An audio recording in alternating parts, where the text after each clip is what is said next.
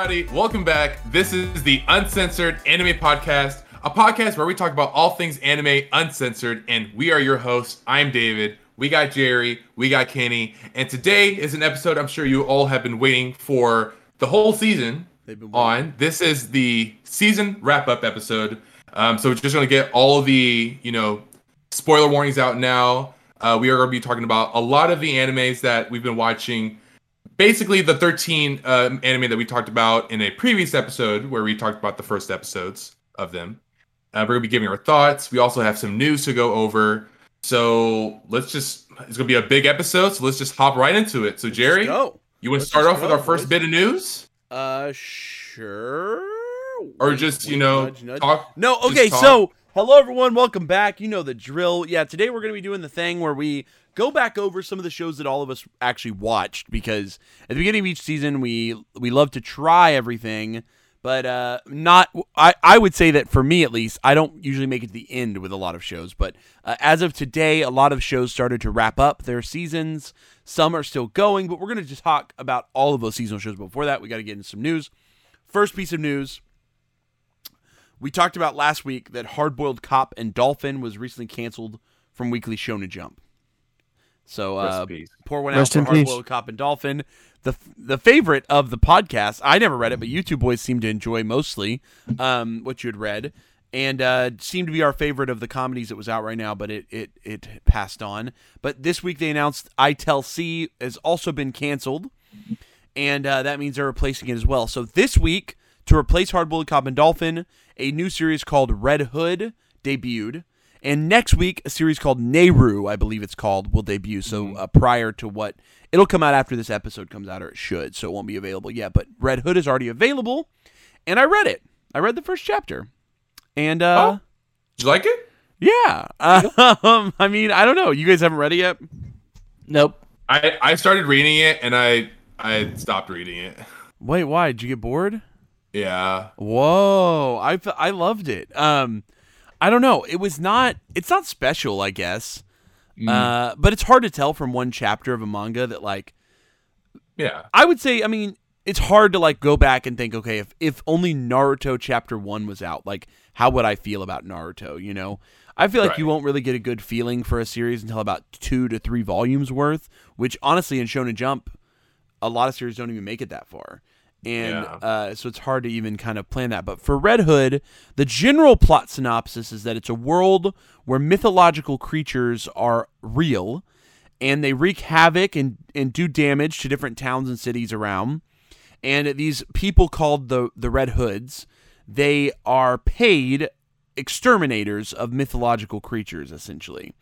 And the story centers around our two characters named Grimm, who is a trained Red Hood, and I think his name was Vanyu or something, Venu, something like that. And he is a young boy in a small hamlet, which is like a small town, a small hamlet that is being ravaged by werewolves. And Grimm and Vanyu or Venu, whatever, I'll have to look up the name. It's something like that. They team up to fight off a werewolf, and Grimm thinks that Vanyu is going to be a good potential like Red Hood for the organization. That's kind of how the first chapter goes. That's kind of spoilers, but not really. It's the first chapter. So go check it out. If that sounds interesting to you, you might really dig it. The artwork is kind of my favorite part about it. I think the art was really, really pretty. So I don't know. I who knows with these, you can't really get invested in a Shonen Jump title, you know? Yeah. I don't know. Kenny, you know better. You've been reading Shonen Jump titles as they get canceled left and right. I like some of them too. Some of the ones that get canceled, I feel like have promise. That's for sure. But sometimes authors return, you know? It's one of those things where it's like, maybe not this one. Yeah. But maybe the next one will be it. Right. And I know that what was it? The Nisekoi, I want to say the author for Nisekoi released a couple one-shots that did not make it, and I really enjoyed one of them, and then he came back to Nisekoi. Well, you got to remember, My Hero's author, Kohei Horikoshi, he had 2 serializations, full-blown, not just one-shots, full-blown serializations got canceled twice before landing on My Hero Academia. So that's pretty intense to think that you got serialized, went through the trouble, started a story, made it 5 or 6 months in, and then got fired, and then came back, got a second story, made it 5 or 6 months in, and got fired again. Like, I just don't even know what sort of like mental toll that would take on someone. But eventually, you land it and you get it right, and you get in the magazine and you find your right footing. So maybe Red Hood isn't going to be this author's only attempt, or maybe Red Hood will last for a long time. That's something we don't really, there's no way to know. It could go any way. So I wish there was like a guaranteed, like at least like a set amount of chapters, and if it wasn't good at that point, then then they would like just end it, or at least like do like maybe like another 5 chapters to wrap up the story. But because some of these are like getting axed at what, like 15, 16, 17 chapters, like before anything even happens. I mean, like not even like 2 volumes worth of content. Right. It's weird because like they're set up like they're going to be long running stories. They're not made to be short form stories. So it's like you get 2 volumes in, which was really where maybe first series like Black Clover or Naruto, that's where things start to pick up. But for a series that gets canceled, it's like, oh, they're finally ramping up, and Shueisha's like, axe it. You get 1 chapter and you're done, So it really sucks for your series because it just kind of gets chopped. And you just kind of have to cut it when, if you knew like from the get-go, like think about Chainsaw Man, right? Like he knew from the get-go he wanted to like less than 100 chapters, I think. And so that allowed him to kind of work within his means to create a really cool story. And because it did really well, lucky him. But Candy, I'm loving Candy Flurry, but I think it might also get axed soon because they kind of unveiled like the main villain already. Oh, and that's kind of not really a good sign. I mean, it's not even.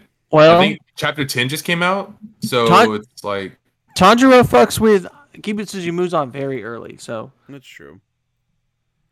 That is true. I mean, and it got canceled technically. I think it lasts for like 200 plus chapters though. Yeah. So here's the thing. I don't know. So I don't know if listeners know this or not, but there are really 2 things that can impact a series' longevity in Weekly Shonen Jump. There's kind of 2 major things that they look at, and that's that every week Shonen Jump runs like an internal, what would you call it? Like an internal survey to rank the popularity of each series each week. So if it has a really good chapter, a lot of readers in Japan might mark and say that's the one they want this week, yada, yada, yada. And if you do really well in these weekly surveys, your series definitely has a bigger chance of lasting longer. And the way that we as readers know how well a series is doing is by their placement in the weekly magazine. So if a series is like right when you flip open the book, if that's the series you see, that's one of the top series. And if they're in the back of the book, that means that they didn't do well in the weekly surveys, which is certainly not great because if you're in the back of the book, you might have less people reading to the end, finding your series anyway. So it's kind of like a cycle where it's like if you start doing poorly, your stuff ends up at the back, and then it's like easier to keep doing poorly. And then you end up getting axed, which Hard-Boiled Cop and Dolphin, I didn't realize this, but after Hard-Boiled Cop and Dolphin got canned, I started looking at all the data. And I was kind of curious, like where it had been ranking. It had been ranking the bottom 3 for months and months and months. So, that's an easy way to get your series cut.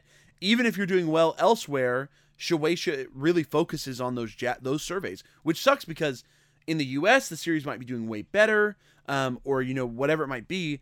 It's really those Japanese surveys that they're actually putting in the Shonen Jump volumes that you would want to actually have your series do better in. So that's why when I think about Candy Flurry, so the last, I think 3 chapters have all been in like the bottom 2 for Candy Flurry. So bottom 2, it's like bottom 1 or 2. It's like either last or second to last, something like that. And the only other series that's like also doing just as bad is Nine Dragons Ball Parade. So, unless those series start to kind of flip it around and make some progress, I say they usually give a series 20 chapters of a grace period. I think whether your shit's doing bad or not, if in 20 chapters you can bounce into the top a little bit, then you've got a good chance of sticking around a little bit past that. But I Tell C is a great example of a series that literally, after getting into the rankings, because I think the first like 6 or 7 weeks, you're not actually ranked, and then after that you start to get ranked, something like that. So once getting into the rankings, like ITLC, it was like always in the bottom 3 every single week after the rankings. So it did that for, 3 months straight, and so it got canceled. And so I think if Candy Flurry and Nine Dragons Ball Parade don't start turning it around in the next month or two, we might see another axing of the series. But as of right now, I haven't heard any rumors that a new series is getting announced. So maybe that's a good sign, at least for Nine Dragons Ball Parade, because Nine Dragons Ball just made it to chapter 20, I believe, or 19, something like that. So I think it's going to make it a little further than others. But Candy Flurry, I would be worried about. On the flip side, Elusive Samurai and Blue Box have been they've been swinging above their weight. So on weeks where like One Piece is out, they can sometimes land. I was seeing both of them land in the top 5 on weeks where One Piece is out. And so like that's pretty intense for a new series. So Blue Box and Elusive Samurai are getting really good reception from Japanese audiences, as well as Sakamoto Days I saw was easily getting into the top couple series most weeks. I like Sakamoto Days. I've only heard good things about Sakamoto Days, so I'm not surprised. I still read that one, so really the only thing that can save a manga if it's doing poorly that way is like really, really good volume sales. And so it's pretty rare that that's the case. I have also, and I'm going to put this on everyone listening's radar, Undead Unluck. Okay. Popular shonen series for the most part. Finally getting an English printing just recently. I actually own volumes 1 and 2 myself. When I was looking at all the data, because I was just curious about everything else, I noticed Undead Unluck has been doing very poorly in the weekly rankings. Very, very poorly. So I'm curious what that means for Undead Unluck, because it does suck right now because Jump actually has an elite. There is an elite pantheon right now in Jump that people don't really talk about, but it's pretty straightforward. It's One Piece, My Hero Academia, Black Clover, Dr. Stone, and Jujutsu Kaisen. And those 5 series almost never leave the top 5 spots in the weekly ranking. So that really kind of sets the rest of the series up to be competing to try to dethrone one of those series. And that's why it's lucky that One Piece take a break every 3 weeks. So and Jujutsu's on hiatus. And Jujutsu just went on hiatus, so there's an opportunity there. And I think that's why Blue Box and Elusive Samurai are performing above their weight class, because of the fact that Jujutsu and One Piece, swing in and out. So because of that, they're performing a little bit better. As we sort of see, and I think it's gonna help out these new series a lot. But also, it's just kind of, I'm curious what it's gonna do, because there's like Mission Yozakura Family is like a really standard, like it never drops super low, it never goes really high. It's one of those ones that might just continue on for a long time, just in the middle. Same thing with Mashal. Mashal's one that I only looked at like since 2021 started, so only the last 6 months, and it's like Mashal is consistently like right in the center. Yozakura Family right in the center. Those 2 series are both pretty high number counts. They're probably going to just keep going until who knows when. But we won't get too deep into the Jump lingo. If you guys are curious, if any of the listeners are curious, go check out the weekly Shonen Jump rankings. You can find them on Reddit. I think there's even like a subreddit called like Manga Rankings, where someone will post them every week. So if that's something you're interested in, go check out how they rank the series each week. It might give you some insight into what series might get canceled and what might not, so you know what to invest your time into or not. Because in reality, it really sucks to read 20 chapters of something to just get like a cancellation, So, I don't know. Yeah. All right, so any more news? Kenny, you want to go with your news, or? Yeah, let's go with my news. This week I watched a new show. It's an oldie, but it's coming out with a season 2 next month. So I watched Vampire Night this weekend. I thought he was going to tell us. It's too early. Misdirect. Vampire Night. The misdirect.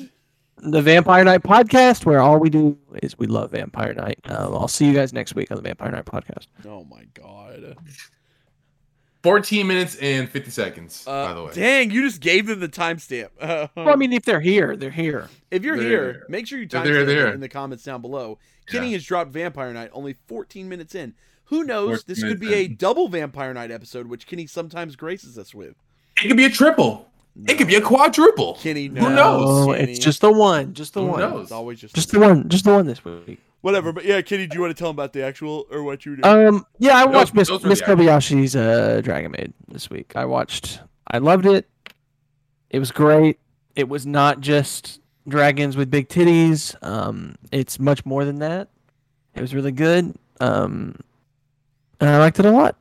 That's what I have to say about Miss Kobayashi's Dragon Maid. Well, I'm excited. Right in time for season 2. Right, there's some news associated with it, though, Ken.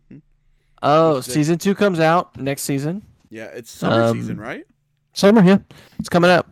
Mm-hmm. We've got a handful of shows to watch as well that are brand new. Yes, and we'll be talking about those. That will be coming soon. Mm-hmm. But Miss Kobayashi's Dragon Maid is also starting in that same time period. And for me, I love it. My favorite relationship in that show is Fafnir and Takia. They're my favorite. So yeah, leave your favorite couple in the comments down below.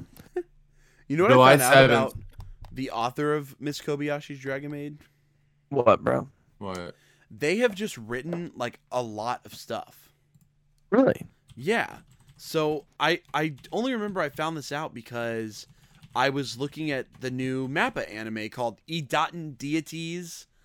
Something. I don't remember. Yeah. Something. On this young generation. Yeah, something like that. So Idaten Deities in the Peaceful Generation. Yeah. So the author of Kobayashi's Dragon Maid is the name of the author is Cool Kyosinja, which I don't know if that's like a pin name or what, but right. They have a couple different series that are actually pretty popular. One being Miss Kobayashi's Dragon Maid, another being a series called I Can't Understand What My Husband Is Saying, which got an anime adaptation. And then another series called Komori-san Can't Decline. Sounds a lot like Komi-san Can't Communicate, but Komori-san Can't Decline. And they actually have 2 new mangas they're old mangas, 2 new series that are coming out in summer called Peach Boy Riverside and the Idaten Deities No Only Peace. Both of which have anime coming out next season. And I think we're probably going to watch both of them, if I remember correctly.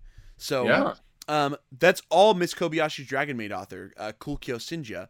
And they've written a ton of other manga. They've been serialized a ton of times. And, yeah, I mean, to already have 5 anime adaptations under your belt just seems like a lot to me.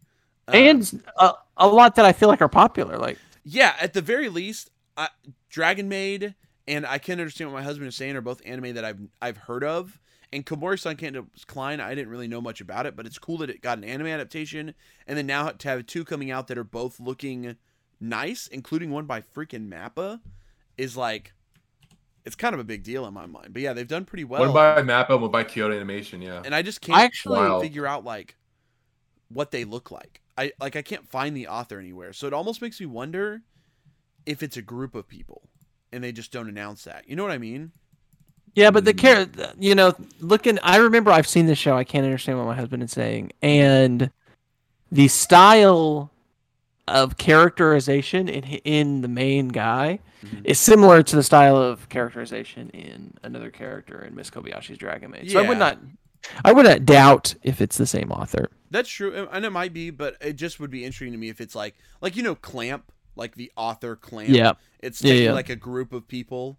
Yuta Tamago, the author of Kinnikuman's also like a group. It's like 2 people, I think. So they're it's pretty common in Japan, especially when you hear a name like Kulkyo Shinja, for that to be like a code name for like 1 or maybe like 2 or 3 people, you know, who are writing, because maybe it's like the same author and artist, maybe they work together as a team. I don't know. It just sounds like a name that's like pushed together like that. But yeah, very interesting, and still kind of news because they have 3 anime adaptations airing in the summer.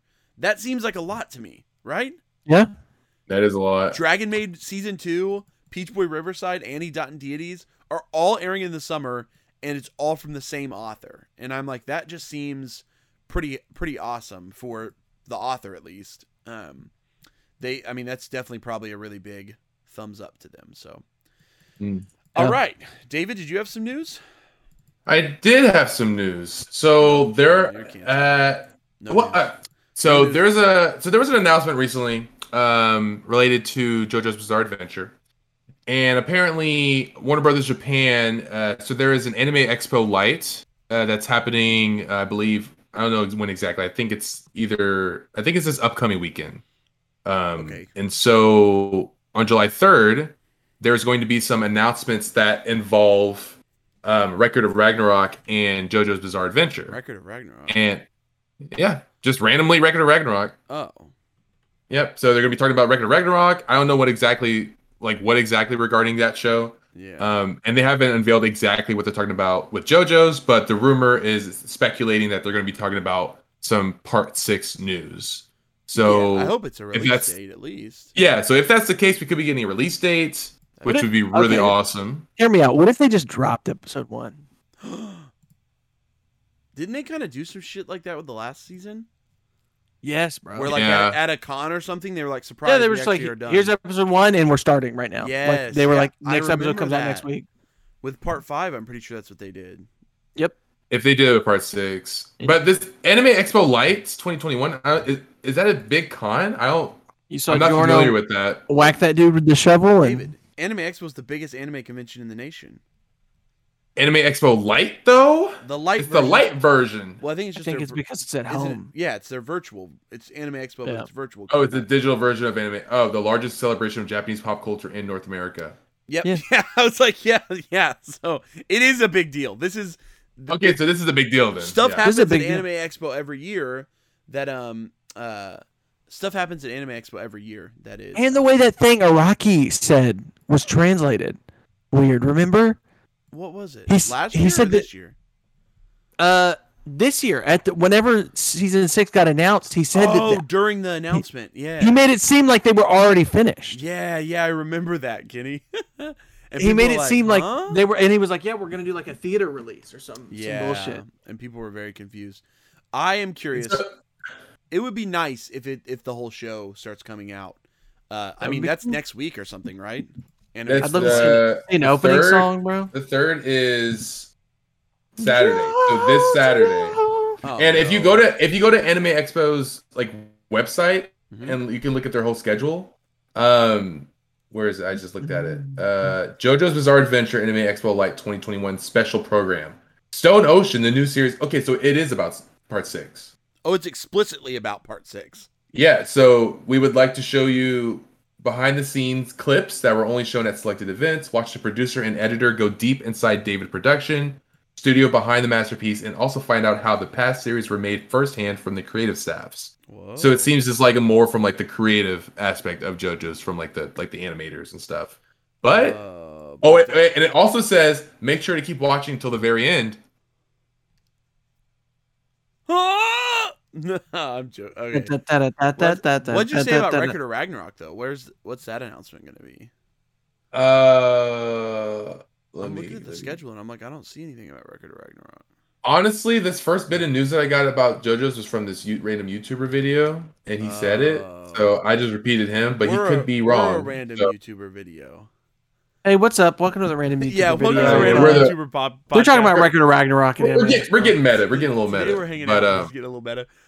Well, there was another anime that announced some upcoming news. Oh, David. was it? Oh, was there, Jerry? What was it called? Oh, is it called? No, wait. No, not that one. No. Wait. You're talking about Vinland Saga, right? Oh, yeah, I am. There you go, David. Okay, yeah, that one. Oh, I thought we were talking about the other one. No, Vinland Saga. Vinland Saga announced that they were going to make an announcement, I believe, next week. Oh, that's cool. Yes. And I've also, Season 2? The author of Vinland Saga has already said that he's in the final arc of the manga. Yeah, I mean, he is. But he's the end. He's monthly, so, it's going to take him a little bit to finish. I think I read that he said he'll be finishing in the next few years, but he doesn't have a ton of chapters left. So right, maybe 10, 15 exciting. More. Right, yeah. So it's going to take a year or 2 or 3 or whatever, just because they only do 12 chapters a week or a year. Only 12 chapters a year. Right. So yes, so that's happening. But then there was some news that they're going to be announcing something. We don't know what they're announcing yet. But the rumor around town is hopefully it's a season 2 announcement. And, I hope so. It should be. I mean, What else they gonna announce, right? They already at the end of season 1 they had the animation of Right. Come back from the next arc like it Yes. was already a foregone conclusion. See, and that's how I felt about it too. So I'm surprised it's taken this long because it was came out originally in, 2019 or something. It was originally supposed to be January this year. I think it was already supposed to be out. I remember that, but yeah, I was like, I can't remember why. Like, I don't know. I don't remember what happened. I assume COVID happened, but yeah. You know what I mean? Like, it's just weird that we still don't have like really any information about it if it was supposed to already be out by now. Right. So that's kind of freaking me out, I guess. And that announcement's going to be on July 26th, by the way. The Vinland one? The Vinland Saga announcement. Oh. So I would not be surprised it's coming in the next season. Not summer, but 4 or 5 weeks. For fall. Yeah. Maybe like winter. Year. Dude, if it comes up at the end, if we have Chainsaw Man, Vinland Saga, Demon Slayer, if all this shit decides to air like back with JoJo's, we'll be stuffed, guys. We will have such a tough. Yeah, it'll be tough even keeping up. Dude. It's it's going to be new anime. So much good. Wait, speaking of Chainsaw Man, we gotta talk about that trailer. Chainsaw Man, what? What are you talking about? Chainsaw Man? Didn't y'all hear? Only just what's Chainsaw Man? It just destroyed the internet. Who's Dingy? No. Did it destroy the internet? How? Aki? It blew up. No, but so for those of you that are listening, you might have heard us talk about a show called Chainsaw Man. And if you haven't ever heard of Chainsaw Man, if this is your first time ever hearing about it, you need to purchase a membership to the Viz Media app and read all of Chainsaw Man. Mm-hmm. And then B, you need to watch the trailer and get hype when it comes out later this year, when the anime comes out later this year. Yep. And honestly, that trailer exceeded all my expectations. I kind of had not like high expectations. I mean, kind of like medium, I guess, like mid-level. But watching that, I proceeded to watch it 60 more times. I watched it 10 times this morning. I can't stop. The whole trailer is like a minute long. It's super short. Yep. But even from all the snippets, I know exactly what each of the scenes are from in the story. Man, I'm tired. So I don't know why. Oh, is Chainsaw Man boring you, Jerry? No, we're just filming a little later today, bro. It's just late. It's late. But I agree with you, David. I already watched a guy who did he already went through and found all the manga panels and put them next to it on YouTube. So I don't know if you guys watched that, but that's cool. Yeah, it's all it's all everything in the trailer is just ripped right out of the manga so perfectly. You can just tell that whoever the director is of this series, I don't know. It's like when I watched the Shaman King trailer, I immediately was like, "Oh, we're fucked." But then it's like you watch something like this, and it's like, "Oh, we're saved." It's like there's no more time to worry. Especially there's so much cool shit that does not get covered in that trailer, and so it's like much. I mean, that seen spoilers for Chainsaw Man, but we didn't get to see. I mean, what's her name? The Bomb Devil isn't in the trailer. Reze. Yeah, nope. No Bomb Devil. No Katana Devil. No Katana Devil. We didn't get to see the Katana Devil. Obviously, we didn't see Hell. We haven't seen. Yeah, no. We didn't see what's the Sheishi or Kishi, or I can't pronounce her name. The Gun Devil fully realized.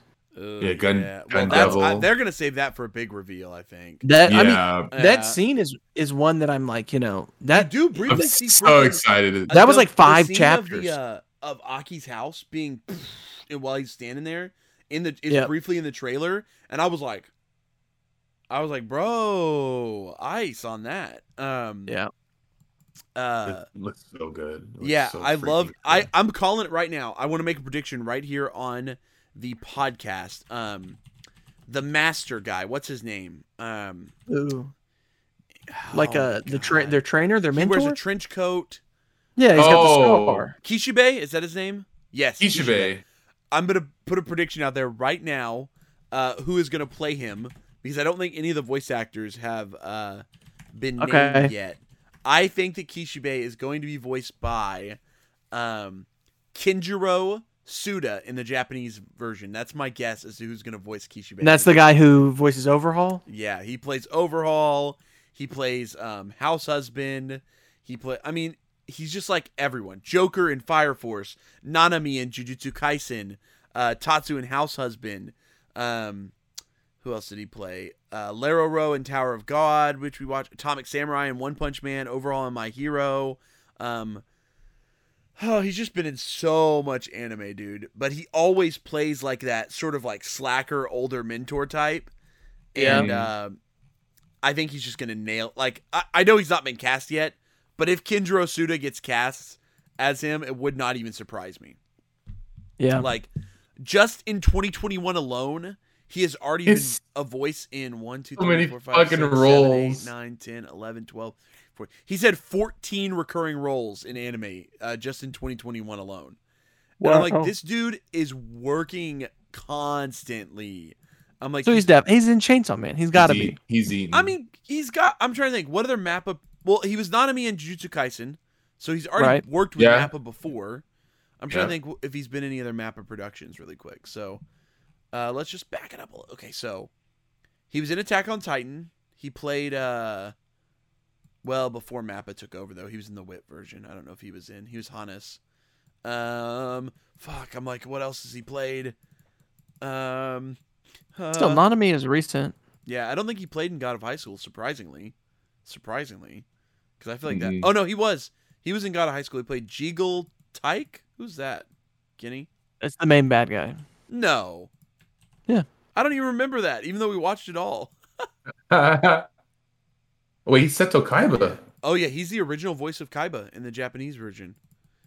Kenjiro Suda has got to have one of the most iconic Japanese voices. It's like the moment I hear him, I immediately know it's him. Like, I'm like, yep, there he is again. And he pops up all the time. He's in so much anime. You think he's going to voice Kishibe? That's my guess. That's just my guess. I think he's got a great voice for it, and I think he'd nail it. I mean, he killed it as Nanami in the Japanese Jujutsu Kaisen. Oh yeah, and I feel like they have kind of a similar demeanor. But I don't know. Just a guess. Just a little guess. Just a little guessy guess. I don't know. I'm curious how the voice cast falls, and if it'll be anyone we're used to, or if it's new people. But all right, boys. Any other anime news this week? Those are the key ones. That's the key ones. Those are the key ones. Yeah. Do we want to save Odd Taxi for the end? Yes. Yeah, let's do Odd Taxi last. Okay, that's last. The one show, just for our viewers, the one show that all three of us watched every episode of, no stop, no questions, is also the show that when we did our, what was it, spring, what season are we in? Spring? Was that spring? Yeah. Right. Spring, when we did our spring 2021 anime first impressions, we told you guys, we said our favorite show is Odd Taxi. We were like, the best show we watched was Odd Taxi this season. It is. And no question, no stop, full on. That is the one show all three of us absolutely stuck with. We couldn't get enough of it. And it was an absolute joy beginning to end. So we're going to end the show out tonight by talking about Odd Taxi. So before we do that, we want to run through some of the shows that only a couple of us watched, just to give you a good broad perspective of what we all stuck up with. I would love for you two, because I dropped that shit real fast, to talk about 86, because I'm curious, because you guys both finished it, right?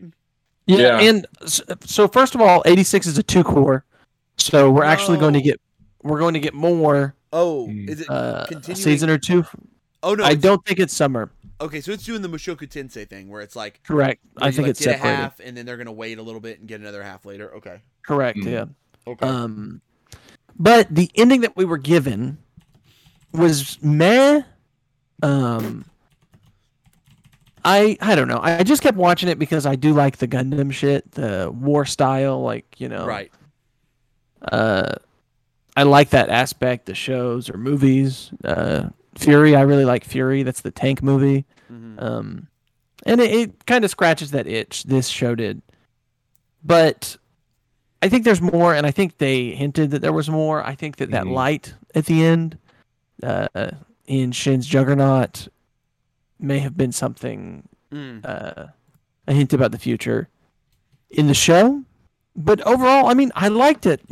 I had a good time watching it. Yeah. Yeah, like from the. Oh, sorry. Can you? It wasn't great, but I liked it. I watched it every week. So Yeah, like from the first episode, there was the big twist of, oh, there's war happening, but it's all the machines are like automated. They're fighting it on our behalf, so we don't have to worry about anything. And then it's like, oh wait, there's actually humans in these machines fighting, and they're all dying. And I don't know, there was a lot of the show is very emotional, and it's very heavy with it follows that basic premise that war is bad, and all these people are dying. That the 86 is what they call them, and it's basically like not like basically these people they're like a different race, or not a different race. Yeah, they're like a different race. They're like from a different country, kind of. Yeah, like a different district, like specifically District 86. And they're basically kind of slaves. They're all put in these machines because the ultimate goal is for them to just die, to just kill them off. They're given these missions that are basically suicide missions, and in the end, all the people that we meet throughout this first core all die. Everyone dies, and so I mean, there was very dramatic, but like I didn't really like feel that. I didn't really like feel anything emotional. Like I didn't really get an emotional attachment to any of the characters. Probably because they died too quickly for me to form one with them. Jeez. But there were a lot of moments where it's like you can tell that the direction that they're going to try to be as sentimental as possible for you to form a connection. Yeah. But like it didn't really like jive with me. So I mean the animation was good. Honestly, the CGI of the mechs fighting was like pretty cool. Like, it was really well done. One of the times where CGI can work, right? When it's like a mechs and not humans. Correct, yeah. Right. And that's honestly, I think that's like the only time that they used CGI was for those moments, and it all looked really good. Mm-hmm. Yeah. And so the main handler girl was like kind of annoying, but I'm assuming next season it's going to be like a whole new group of 86. It's got with her, or something sneaky happened at the end, and Shin's he's going to actually be one of the robots now, but he's like a good robot or some shit. I could see that. That's another thing too. There's like still like a lot of mystery because like apparently when the machines kill 86, they like take their like last memories, like their soul basically. They take their brain. Yeah. So it's like if I remember correctly, it was the machines have a battery die date, a date whenever the machines will no longer continue to work. They were created a long time ago. But the issue is that the machines have learned that they have a battery off date, and are now taking brains and brain matter from still living humans. Whenever they beat them or still living 86, whenever they beat them on the battlefield, and are using that as new energy to renew the life of their batteries. Right. And so, as the war continues, the longer and longer and more effective the machines continue to get. Yeah. So there's like some mystery behind like the origin of the machines and stuff. I hope in the next core that they dive deeper into, because I'm interested in that. Well, it's one thing I know, it's a long running light novel series that I don't think is over. Yeah, that's why a lot of story to adapt still. I got a sneaking suspicion that we haven't seen the last of Shin. If as a human or as a robot, I don't know. I don't actually know. Yeah. It looks like there's a lot of 86 story out there, so there's a lot to go, and I think the author's still writing more side stories, more stuff. So, what? The universe is interesting. So I'm going to keep watching when the second core drops, whenever it does. Something I thought might be funny to do. Oh my god, I'm yawning again. God damn, it's too early for this. It's late, something I thought might be funny to do. Yes. During our wrap up, is to just see what some of the people on my anime list have already said about some of these shows. So just a little. I found some selective stuff here for you guys while you guys were talking. So the first when you go to reviews on my anime list for 86, the first review says this. It says, "The word masterpiece gets thrown around so much these days, it's nearly lost its meaning. the literal meaning being the defining work of an individual's career. I'm here to tell you now, 8686 is a masterpiece in the truest sense of the word and is one of the best stories in the modern history of the medium.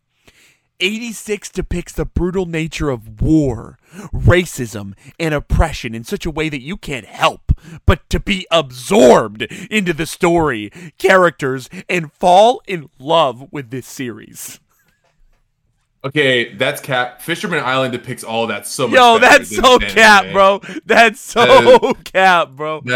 This person deadass gave it a 10 out of 10. 10 out of 10. They went 10 out of 10. So if you scroll down a little bit, just for some contrast for all of our listeners, if you just scroll down 2 reviews lower, someone gave the series a 2 out of 10, and they said 86 is about war, discrimination, and most important, the human being. These 3 are the pillars in the anime, pillars that most viewers have had contact with before, whether through books or other audiovisual works or mainly history. And we're going to jump down a little bit. And they said, 86 is an example of how a story should not be guided. From characters who just fill the screen, to totally artificial relations between Lena and everyone else in the anime, to the misuse of racial discrimination in literally every way possible. Unlike other stories of history itself, 86 leaves a stupid legacy, being just another work to try to generate some moral debate. A war anime in which the author himself does not know the reason for what happens in this world. A shame and complete disregard for the racial discrimination experienced by countless people. That is how just also deluded. Yeah. Also, she's a white savior. Let's be honest, right? Oh, yeah. She's a to a T white savior. Like, come on. That's her whole thing. Yeah. Yeah. That's trash, dude. That's trash. I didn't watch it. I was not interested after. I thought the first episode was lame. This is something that got something out of it though, and played 2 things. This is something that I hated about the show. In the opening, the people that have died appear at the end of the opening in a white. If they die in that episode, they're already there. Yeah. So, one, that makes me think that shit and them are not dead yet because they were not in the ending song in the picture of the opening. Oh. And then 2, why the fuck? That's a mad fucking spoiler to get right at the top of the episode. It should be like from the end of the last episode. Correct. But I got that too, and I was like, wait, why is it doing this? Yep. So it was a cool touch, but like they messed up the ordering there. Well, boys, if you had to rank the first season of 86 out of 10, what would the 2 of you give it? I think I gave it a 5. 6, yeah. Okay. I think on my Mal I gave it. It's okay. 5. Like I said, I don't hate it. You know, it's just like yeah. Okay. It's handling of certain themes was like could have been better. Yeah. Okay. So, are we going to talk about maybe my favorite show of the season next? Sure. Let's do it, Kenny. What show? Vampire Night. Welcome to the Double You're Vampire a Night sick podcast. bastard. You're a sick bastard. You're banned from the podcast. Gotcha, boys. Gotcha. David had to walk around. You sick bastard. Oh my god. Okay, I hate Vampire Night so much. That was a good one, man. It sucks that if the Uncensored Anime podcast were to reach 1,000 subscribers on YouTube, we would have to watch all of it live. Oh my god, I hate that would happen to us if we were to end up with 1,000 subscribers. So the next show we're going to talk about in this episode is Super Cub, which was. So David stuck with Super Cub. Is it over, David, or no? Yes, the last episode of the season. Let me be sure there's not anything more coming out. Looks like 12 episodes. Did you watch 12 episodes? Yep. So, David, tell us, what did you think of the 12 episodes of Super Cub, based off of the light novel, also called Super Cub? So, this is going to be very short. This is just a simple slice of life of a girl who is timid, is to herself, and she gets a cub, and she gets friends. Nice. And she has a personality, but her personality grows along with her Super Cub because she learns how to mod it. She learns how to mod it. She puts like windshields windshields on her cub. She increases the CC. She adds like a basket. She pimps out her ride, and she makes friends with other people who are also interested in Super Cub. So it's just about, it was wholesome, cute, and a very light and nice watch. So okay, if you're into slice of lives and you want something just very low key to watch, I enjoyed the entire first season, so I'd recommend.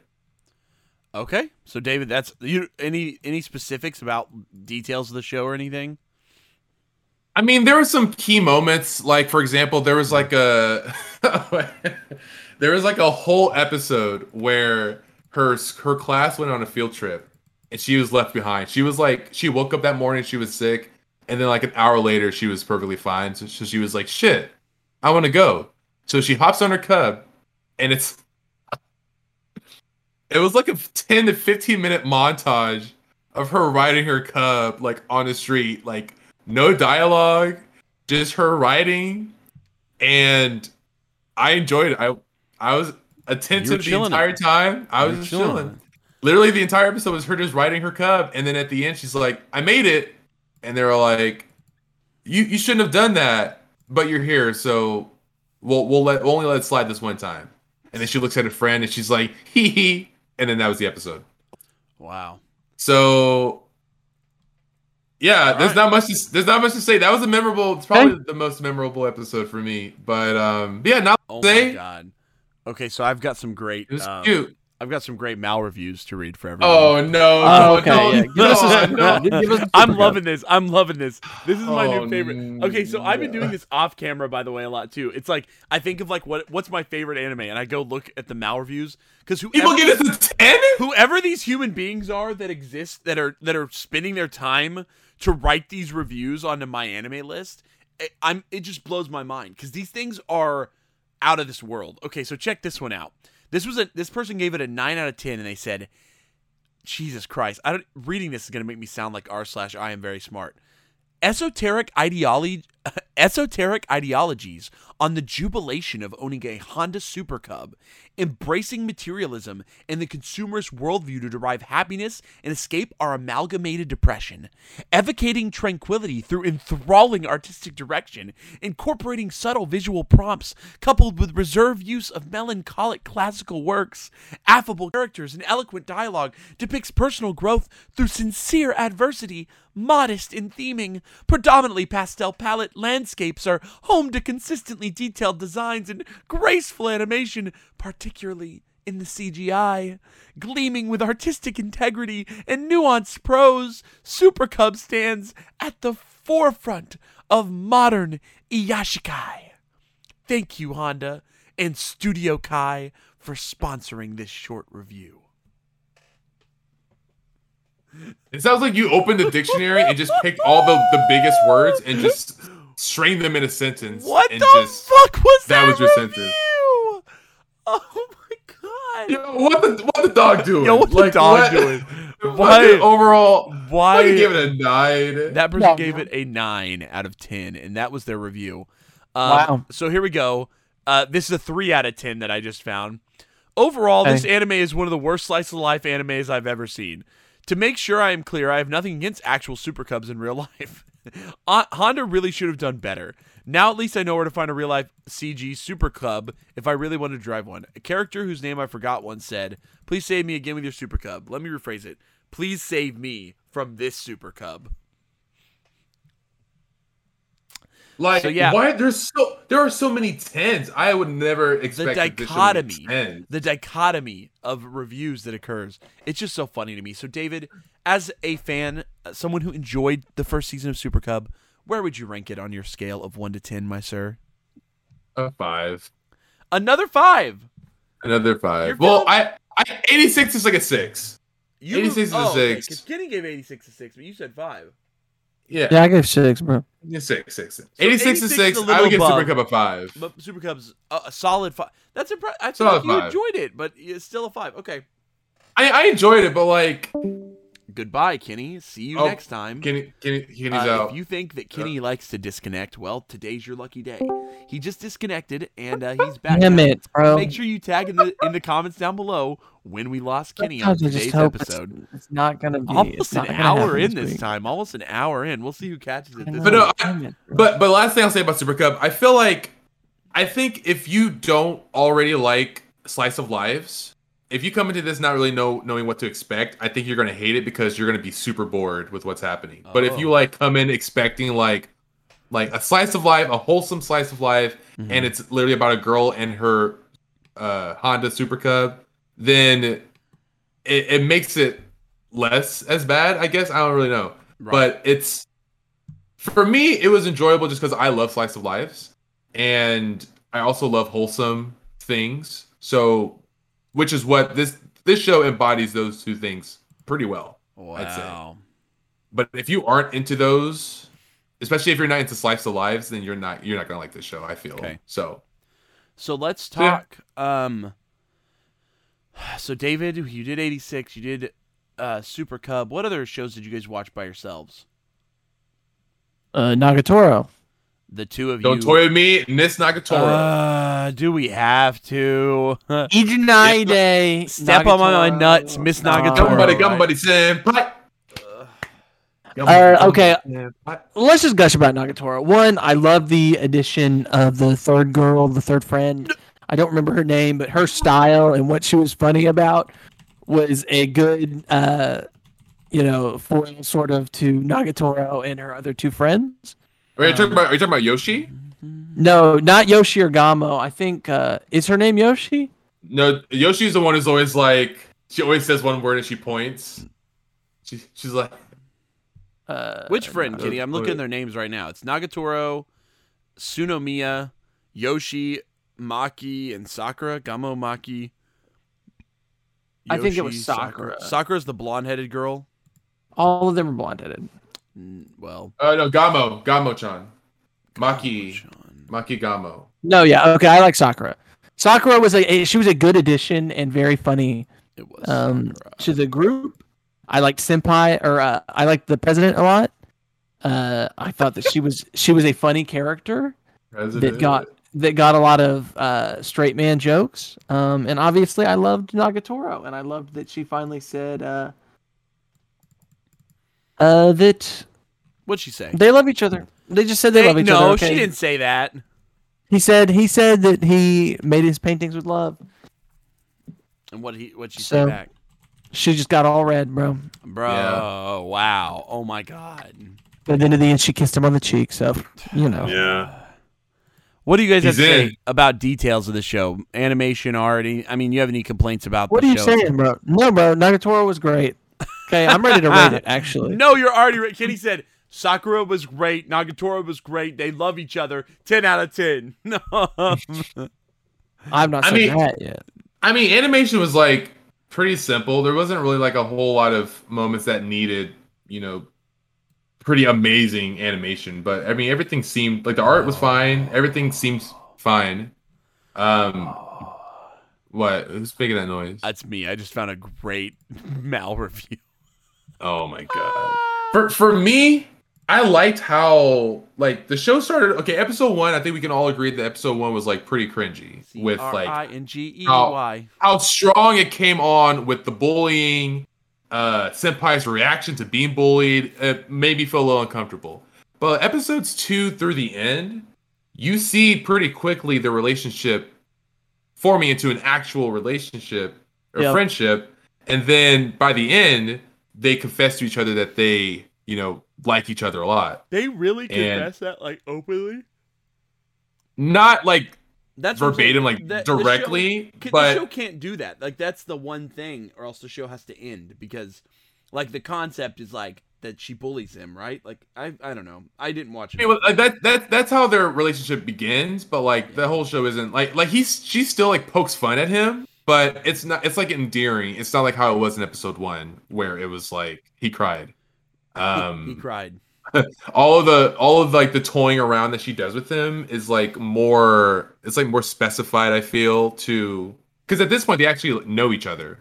Yeah. So it's And they love each other. It's just like high school friends, like kind of like, you know, like flirting, like poking fun at each other. So, I liked it. I love the characters. I think my favorite thing of the show were the characters and just the relationship between Senpai and Nagatoro. Yep. So I agree. Yeah. So let's rate it. Very cute, very wholesome. Here's what I'll do before we rate it. Here's the deal. Although the opening was pretty trash. I'm gonna say. I like the opening. I was not a fan of the opener. I skipped it. I skipped it every time. I liked it. The ending song was cute. I always listen to it. But finally, the adaptation of "Oh Yes, Step on Me Harder" manga is here. It's just like teasing Master Takagi-san, but much, much worse. This show is basically the dream anime of "Spit on Me, my queen" crew who hangs out on 4chan or Reddit all day without showering for weeks. The plot of the show Nagatoro is she bullies Senpai, Naoto, just because she likes his reactions. She develop a love interest for him after some episodes, but she continues her sadistic jokes. However, I have no sympathy for Naoto because he simply enjoys this too. Why? Because he finally can hang out with a girl, even though this girl damages him mentally and physically. Some may defend this with, it's just a tool for comedy, mate.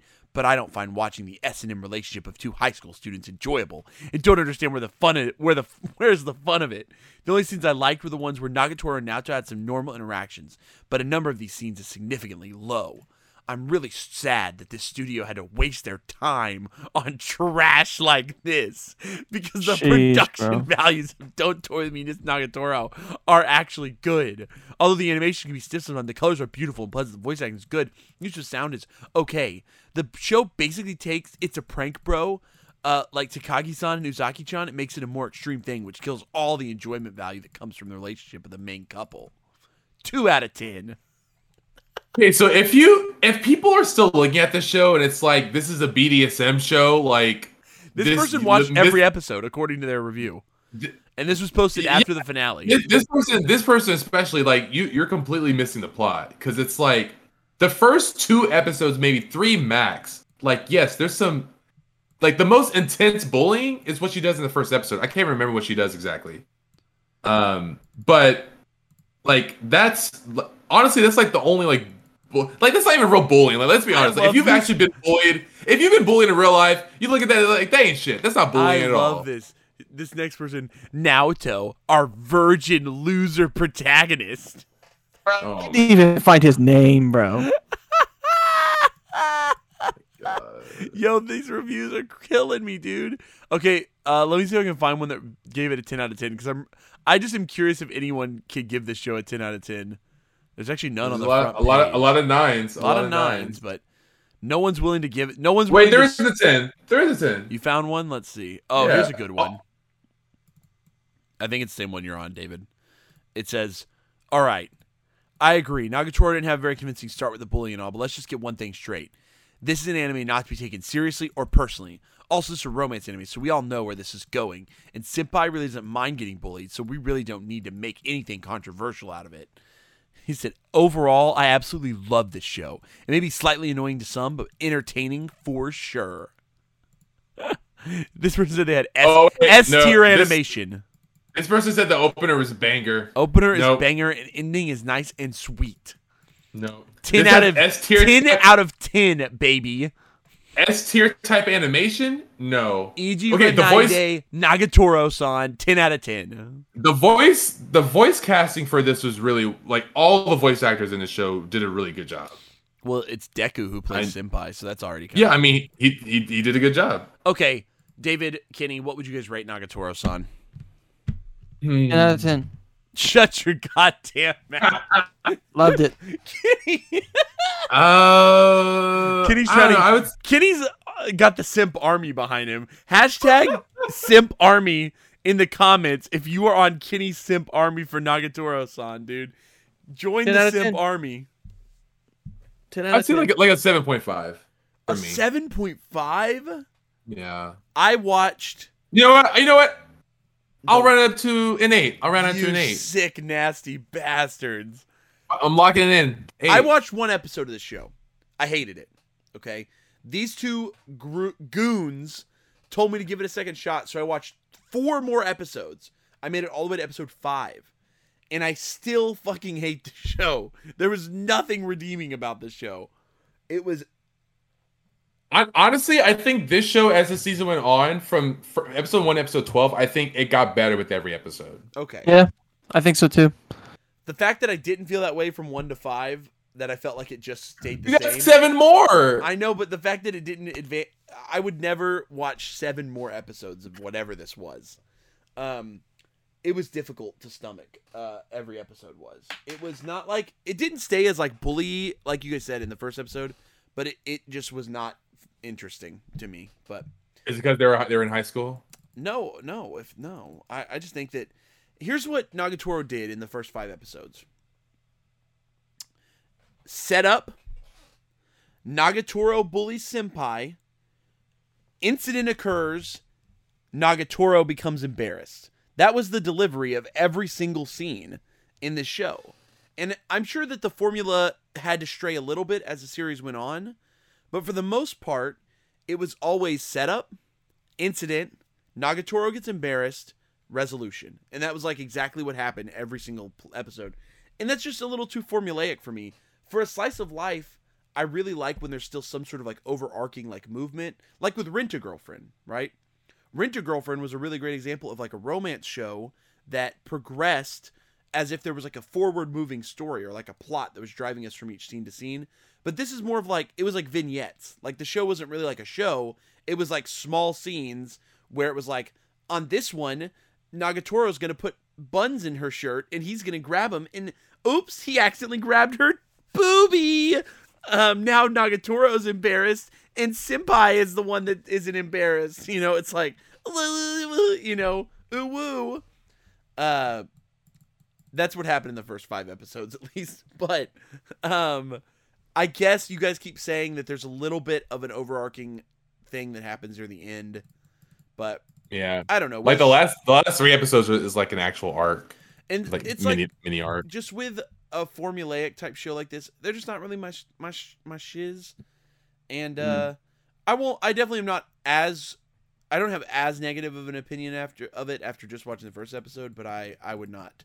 I don't think I'll ever finish it. I don't really have any reason to. Mm. Womp Okay. womp. You guys are like, yep, you do you, Jerry. That's for you? Yeah.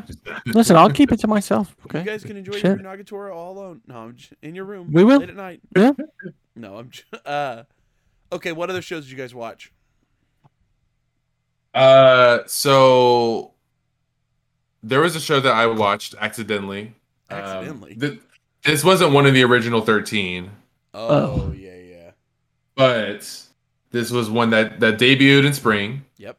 And last episode came out sometime last week. And the full name of this show is Full Dive. This ultimate next-gen full dive RPG is even shittier than real life. All right, go ahead and just get your rating, David. I don't even want to hear this, dude. No, I'm just tell me. So real quick, since we didn't talk about this anime, it's an isekai, typical video game isekai. You watched this whole boy. show? I watched all. I think it was 13 episodes, 13 or 12 episodes. Damn, bro. 12 episodes, and I watched it all. Oh, Jesus Christ. So, real quick, typical video game isekai. This boy, he does track, but he pissed his pants while he was running in the track meet. No, he did not. Hey, okay, keep going. Keep Keep going. He got super embarrassed, right? Yep. And so outside of school, he plays these full dive RPGs. Is basically like a VR. Let me guess. They sit in this chair and they play these VR games. Let me guess. He pisses in his pants. Yes. He continues. The show he continues pisses to have him piss in his A pants. characteristic of this character is that he pisses in his pants. He's a panther. That's one of his definitely- character traits.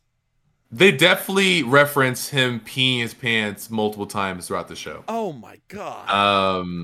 But I'm in with Jerry. I don't want to hear it. Just give me the but the thing is, he plays this video game, and this game is like the hardest game ever. It was discontinued, and everything in this game is super realistic. So like all 5 senses are real, and as he's playing this game, everything that could go wrong goes wrong, and you just watch him play this game.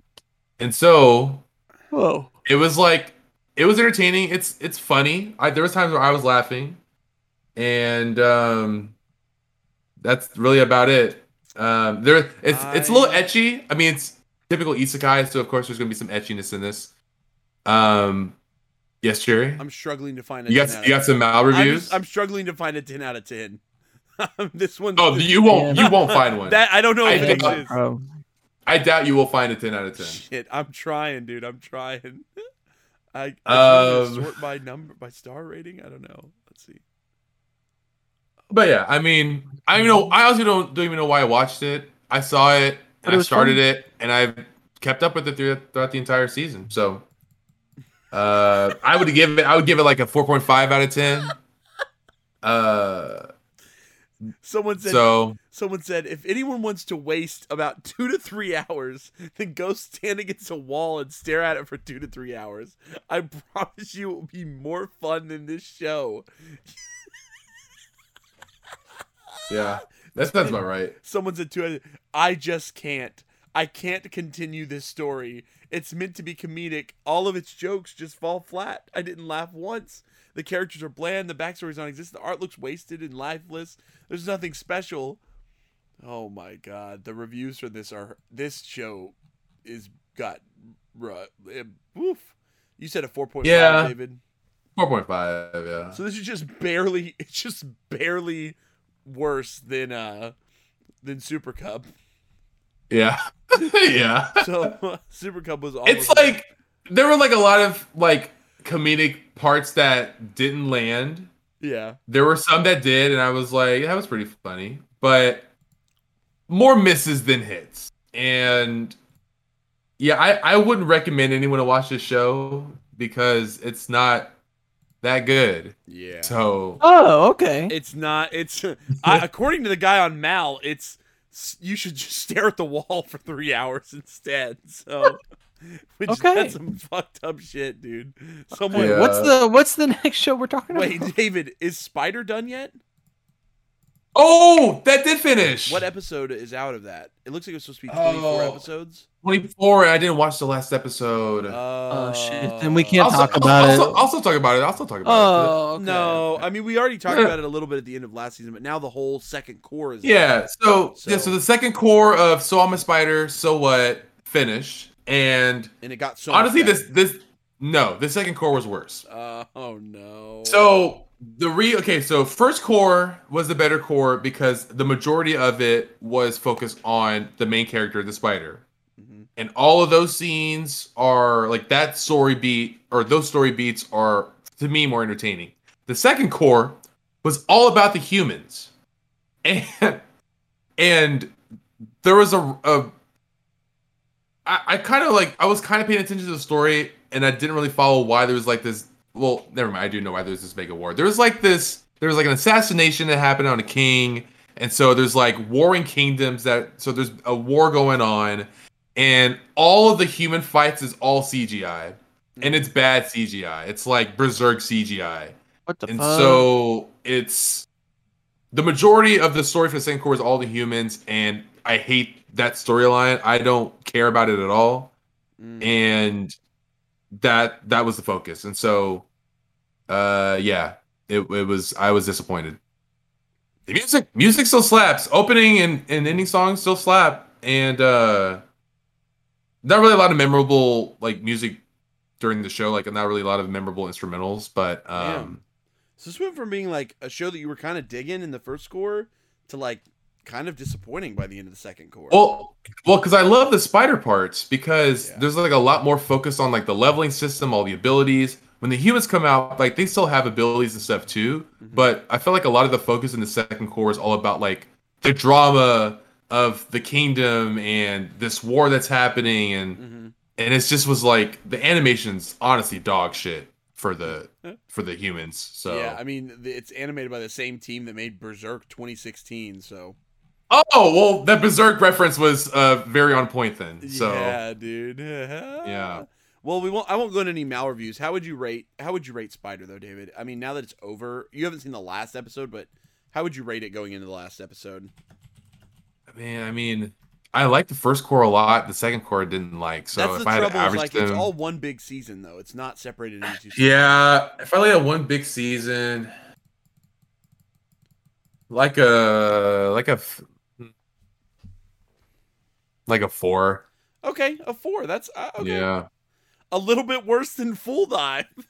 So far, all these have been like pretty bad Progressively anime. worse. Okay, David, do you have any other shows you finished this season, or is that it?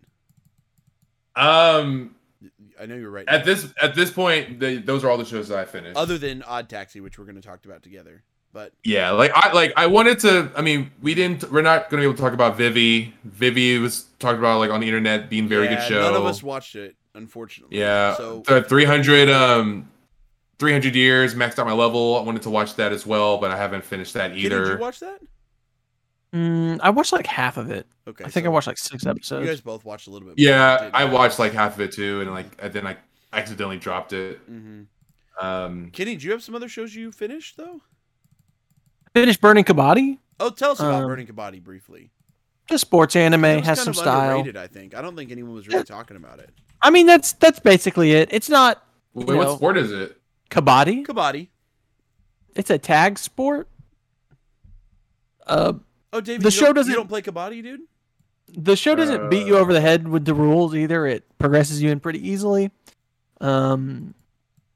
Especially because, like, you know, the main character is an insert character, and he's learning the game as we are. Mm-hmm. He's a soccer player. But yeah, I enjoyed it. It's a sports anime. It's fun. It's got some style. Some of the way they do the struggle scenes are cool, like sort of like the versus screens from Street Fighter. So like, it's pretty cool. Interesting. This is originally a web manga? Yeah, it's based off a web manga. I just saw that, David. Yeah. That's pretty cool. I enjoyed it. I thought maybe it would be just based off of the same studio that animated the animates Dr. Stone. You finished it though, Kenny? Yeah. Pretty good. How would you rate it? 7 maybe. Oh, okay. Solid middle, like pretty good. Slightly above average, yeah. Yep. I would rate. Obviously, Haikyuu. I would rate Run with the Wind higher. Yeah. But I would probably anime adaptation of Ice Shield might be below this. You know. Yeah, the anime version of Ice Shield is not great. Yeah. Yeah. I got you. What about Kuroko's? I would say it's about Kuroko level. Maybe not quite like. Pretty similar. What about Yowamushi Pedal? Did you watch that one? I liked Yowamushi Pedal. Not my favorite. Also pretty below. Okay. Didn't you watch All Out, the rugby one? Yep. I like that. I like that one a lot, actually. I would say that one's in that's a pretty high tier one. That's up in the Haikyuu tier. Okay. Well, yeah, okay, correct. Cool. So if you're into sports anime, go check it out. Burning Kabaddi seems like it was actually pretty well made. Yeah. It's like Diamond, Ace of the Diamond, and, you know, I like Major Second a lot. Right. There's lots of other sports, so that's great. Okay. Did you have any others, Kenny? Other than Odd Taxi, no, I don't think so. Okay, so that means we're rolling towards the end. So 2 more shows wait, David, you have something? Do we want to talk about Tokyo Revengers? There's 2 more shows we need to talk about. 2 more shows. One of them, but the problem with these 2 shows before we talk about Odd Taxi is neither of them are finished. So we're going to be super brief. We're not going to rate them, but we want to at least give some brief thoughts about them. The first is To Your Eternity, which is now up to episode like 12 or 13 as of this recording. But the season is slated to be a 20 episode season, so a little bit longer than it's longer than 1 core, but shorter than 2 cores, which is kind of a weird number. You don't usually see that. I'm caught up on To Your Eternity. Kenny, just to give you a reference point for where we left off, I'm not sure what you remember from the manga, but Gugu was standing on a cliff in the last episode, and he told Rianne, he said, "Hey, I was the one who saved you when you were a kid, and it crushed my face." And she reached out to him, and all of a sudden the cliff shattered, and he started falling into the ocean below, and the episode ended. So we're moving towards some pretty interesting parts of To Your Eternity.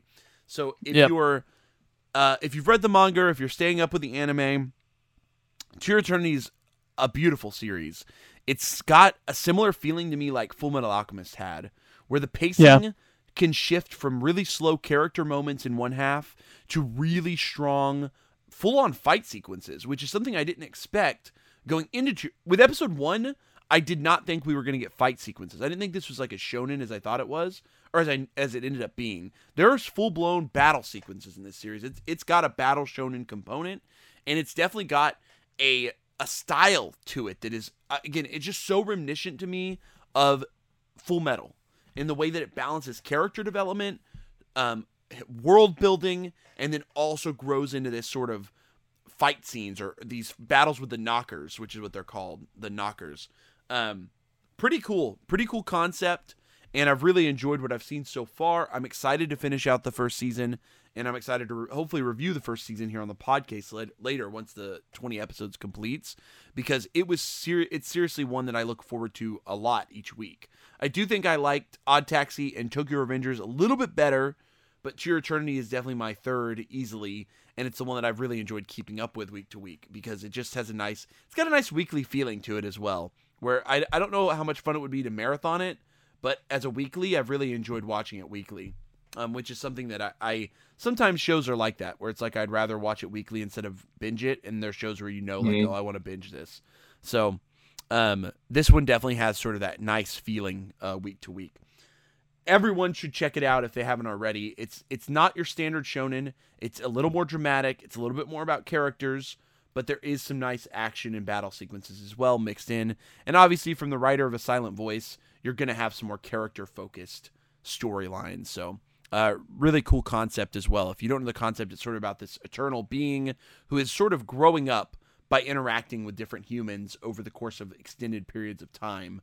So he's sort of learning about the world and things like that through his experiences with human beings. So pretty cool concepts there. I won't rate it because it's not over yet, but I'm excited to rate it when we do eventually watch it and review it here. Because you guys both need to watch it if you haven't. I mean, you guys need to watch it. So yeah, I think I still, I think I've only seen episode 1. Yeah. And Kitty, I know you've read. I've read farther than that, I think. You're further than where we're at right now, right? Correct. But you don't remember. Do you remember where you made it? 60s, 70s, or something? Yeah, like that range. It was at that point whenever I read it. So like I read to the latest chapter, and then I just have not gone back, and it's been a little while. So dang. Okay. Well, you might want to. I mean, I'm having a blast with it, boys. Yeah. But it's a monthly, and so like Oh, I didn't know that. Yeah, so you don't see it often, and so I don't know. It's one of those things with monthlies, especially. Yeah. You'll go. Well, quite a. The thing that we should all talk about together, yes, is the first core of Tokyo Revengers, because holy shit, it's crazy, y'all. I really did enjoy it. Have you watched everything up to this point, Jerry? I'm caught up. Listen. Yeah. I want to start this discussion by saying, get in the comments, guys. Tell me who your favorite Tomen member up to this point is, and then maybe if you have some in the future, just names are okay. If you've read ahead in the manga. Some of my favorite characters are still to come. I love Draken, dude. I love Draken. Draken's awesome. Draken's my favorite. Up to this point, you've met. Have you met Mikey's? We haven't met anyone related to him. Okay, never mind then. Yeah, I'm like, I don't think we've met anyone related to Mikey yet. I know that character's coming. Okay. I know that we've met Teta Kisaki, but as you learn more about him, he becomes such an odd villain. Is it the guy with the tattoos on his hands? Yeah, he's the other guy. Yeah. He's the other Sin and Punishment. Yeah. In the first episode, Naoto says you need to break up Sano Manjiro, Mikey, and Teta Kisaki. Ah, yes. If Draken was dead, they would have formed their... Correct. Yeah, I got you. Crazy, dude. Okay, so as of the latest episode that has come out, they have adapted up through 33 chapters of manga. So they're moving at a really nice pace. 12 episodes, 33 chapters, about a 3-chapter an episode pace, pretty steadily. And that means if this ends up going for... We're going right into the it's not stopping, so we're just continuing. No official episode count has come out. I've heard rumors that it's just going to be 2 cores, so 24 episodes, which would bring us close to about chapter 70 by the end of this. So I'm not sure if that rings any bells in your head, Kenny. I don't know, but we might end it at chapter 70, or it might just keep going. Nobody really knows what's going to happen right now.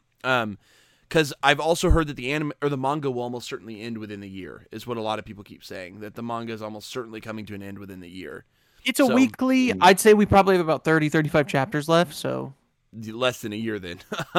Possibly, yeah. 52 weeks in a year, maybe early next year. I think that makes a lot of sense, and I think that if the anime lines it up right, then it would be there on time. You know what I mean? Like, right. If every 12 episodes covers about, so every 3 months, if they cover about 30 chapters, that still leaves them about, I don't know, 3, you get to 240 12, chapters-ish. 15. That gives them like over a year of anime to adapt before they even catch up to the current manga at that pace. Yeah. So if they they could literally keep the pace right now, and the show could just stay on, and it could be on until, it reaches like 60 or 70 episodes, which would eventually adapt. Well, okay, if there's two, it would essentially adapt the whole manga at about 70 episodes, which would be mid to late last year, especially if if the manga ends early next year or ends in about 30 chapters, then, bada bing, bada boom, they could adapt the whole thing. But I would not be mad if they do like a full season and then take a break. That wouldn't bother me. You know what I mean? Right. Just so like if we get a full 24 and then they take a year off and they come back next year with another season, I'd be down. I mean, I don't think. Kenny, do you know when the current arc? Because we just officially started the new arc in the anime. Do you know when this current arc finishes in the manga? I don't. Not off the top of my head. Dang, Kenny's like, I read it so fast. He blazed through it. Yeah, so I know this. Yeah, there's like 3 arcs. Tokyo Revengers, what makes it so great is the story and the voice work. That's really what is holding the series together in my mind. I don't actually love the animation of this show. I think it actually looks a little choppy.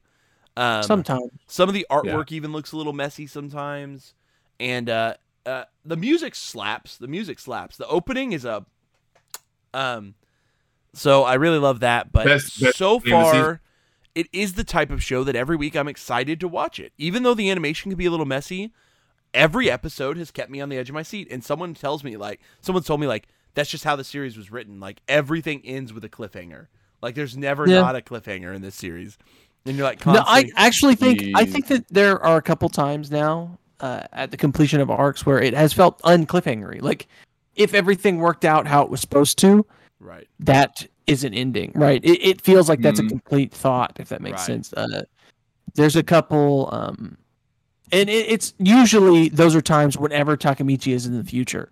Right. Or the present. I know the present. Yeah, exactly. But this episode, I know, ended with him in the present, and it was bad. It was bad. It was bad.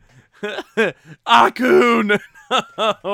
Takemichi. You've already said this before, bro. Fucking Akun, dude. I was not ready. Akun. Oh my god. Yeah, it means. Guess what, Takemichi? Everything barreled down the same path, even though you went back. So you have to try once again. It's so interesting because time travel stories are so weird to me, and it's not like. It's not like Erased was the first time travel anime, I don't think. I'm sure there's other ones out there. It's hard to not compare this show to Erased out the gate. But at this point, it just isn't the same. Like, the only similarities they have is that there's time travel. That's literally like the only similarity. These are two completely different shows. Yeah, completely different series, completely different motivations. And I think that even without like the time travel aspect, this is still like an interesting, like, drama focused around like young kids involved in like gangs. Like, you know what I mean? Like, that's the one thing I've liked about the show is that even if you take out the time travel part, there's still like, this could have just been like, there's like an old shonen series called Roku and Dashi Blues. It's like really popular, kind of like a shonen action drama about like young kids involved in like gangs and shit. And this is the same. It's the same thing, but what they've created here is they've created this shonen that they introduced something new, and that's the time travel, right? They said, what if we played with that idea, with those themes, and we gave it this new twist? And that's what makes the show so fun. It just keeps adding, it keeps giving me value, and I'm excited to keep watching more. Definitely my second favorite show of the season. Barely beating out To Your Eternity so far. But we're not going to rate it yet. We can't rate this with just 13 episodes or 12 episodes out. We have to wait till the season is over or till it's all over before we can give a final rating. But we are all loving the series, and David and I are dreaming about them releasing physical manga in the U.S. Oh, the manga covers look so good. Please give us physical manga. Please, looks so good. Please, baby, please. Dansha, you have the licensing rights. Just do it. Kodansha You're gonna make so much money. Licensed and already translated. It's already out. They've made it. They already worked on this series. All they have to do is run them printing presses, baby. You know, That's all they gotta do. Get this shit printed and get it out on the shelves because it is selling like hotcakes in Japan right now because of the success of this anime series. And it's so good. I might just start reading it online. Might just start. Yo ho ho. Might just start. He took a bite of gum, baby. Yo ho ho. He took a bite of gum. Oh my goodness gracious. No, I love Tokyo Revengers. I love some Tomen members to come. I love how deeply characterized the Tomen gang is throughout the manga. Yeah, they really make very intentional actions. You know way more than I do about it right now, Kenny. Yeah, I think every character somewhat gets a pretty good amount of characterization, which is really good. Yeah. Cool. When you give them moments like Akun to me has already become. There's so much wrong with Akun, right? Like, he's obviously not well. And watching him in the past and in the present, and just the way it's been placed against each other, and the fact that no matter what Takemichi has done, Akun's fate is inescapable. And you've seen it develop in the past, and you're like, no way Akun could become this version of himself. And then you see this new version of him, and the same shit is going on in his head. So something's fucked with this guy. And that's the part that I'm bought into. I'm like, okay, so what can he do to save Akun's well-being in the past so that in the future he can escape the manipulation that he has gone through by these people in Toma? I mean, there's like so much cool stuff at play there. And has Takemichi already visited Draken in the future? No? No, that does not happen. We have not met. But also, I think that's next, Skinny. The death of his girlfriend is one. So far, every domino now, there are so many people that he needs to save, right? Mm-hmm. Yeah. And so as you meet more of your characters from the past and the future, I think that you feel him, sort of stealing himself for there's more than just, who he selfishly wanted to save. So, and Akun is, I think, he's the first domino. Yeah. Well, yeah, I mean, the first Akun death, I mean, it hit for me. I was like, damn, that was cool. Very just an interesting moment. But yeah, Tokyo Revengers, it's good. If you're not watching it, watch it. If you're not reading it, consider reading it. Unfortunately, the only legal option is to pay like $10 a volume digitally. So, yo ho ho. Yeah. But gum. Let's talk about my favorite show of the season. Mine too. It's called Vampire Night, guys. This is the first Vampire Night. Hit it with the triple. I'm quitting the podcast. I'm quitting. This is it. I can't. I'm retiring. I can't. I don't even know at this point. At this point, if you're still tagging in the comments, I feel sorry for you. I mean, this is the third mention. If someone's able to get all 3 Vampire Night mentions in one comment down below, I feel like we owe them like a prize at this point. Like they deserve something. They can timestamp all 3 Vampire Nights. Vampire Night podcast, baby. We'll give we'll think of something. So here's the deal. We love Odd Taxi. Yeah, Odd Taxi was so fucking good. From episode 1, it was abundantly clear that we were in for one hell of a ride, boys. And we noted it on the fucking episode when we watched it. We all watched it. We sat down independently without even talking to each other. We threw Odd Taxi on that list of 13 just for the hell of it. I don't even think any of us had any idea what it was going to be. And I remember we all watched it. We sat down to talk about it, and all of us just unanimously were like, what the fuck? That was awesome. It was awesome. And the style, the music, everything about it. Man. The characters, the conversations. The dialogue in this show is the best thing about it. I need to look up who wrote for this show because...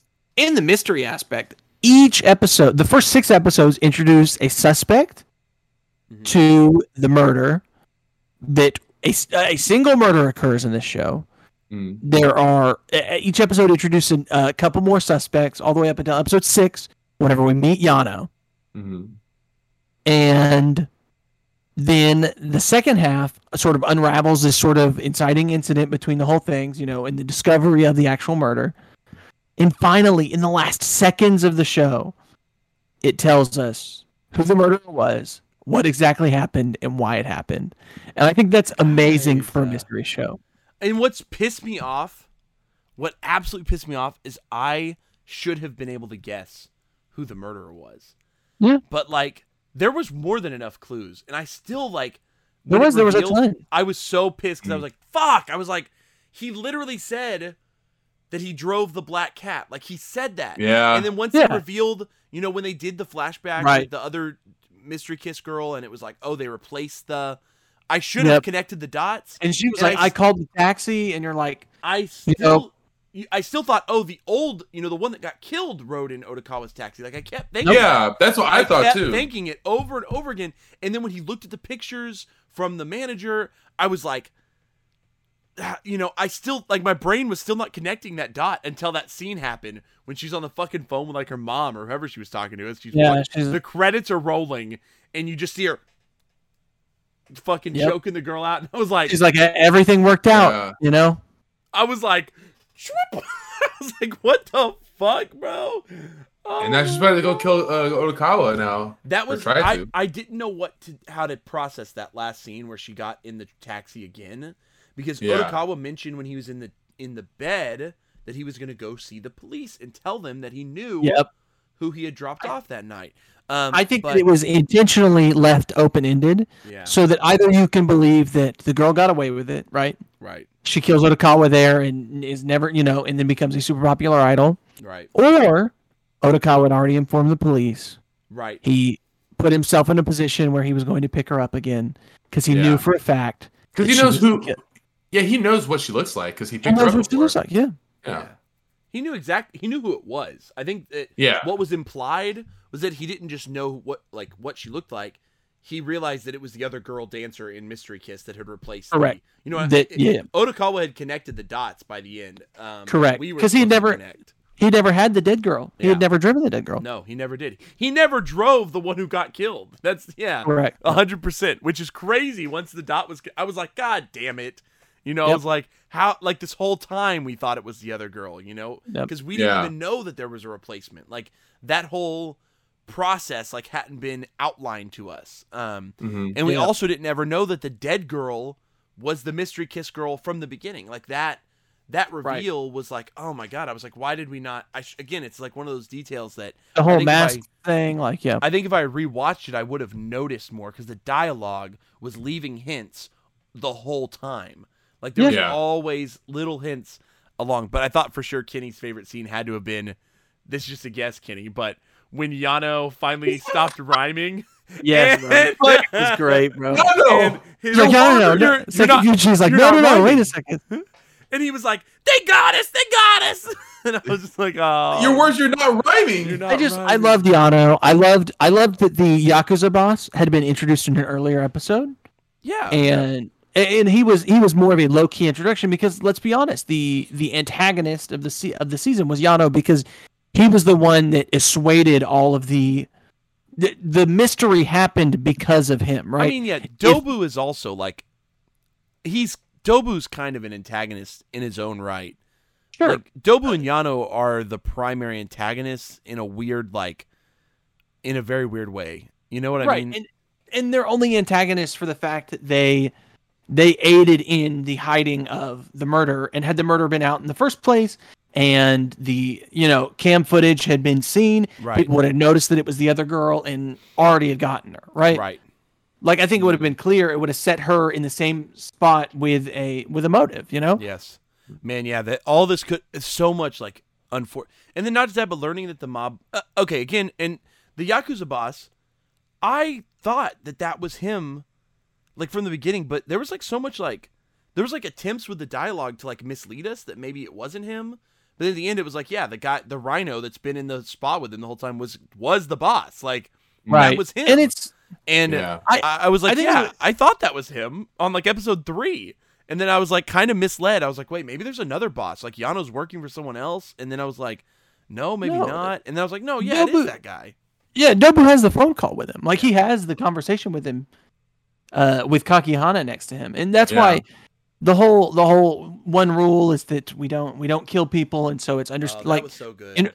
That was the fact that Yano got tied up in, and I think that, the Napier man, and the connection back, but a taper. Sorry, my bad. Yeah, the connection back from the limited edition eraser to help assuade the Zuden guy, because he just so happened to be friends with somebody that also is friends with the guy who is the eraser, to have the limited edition.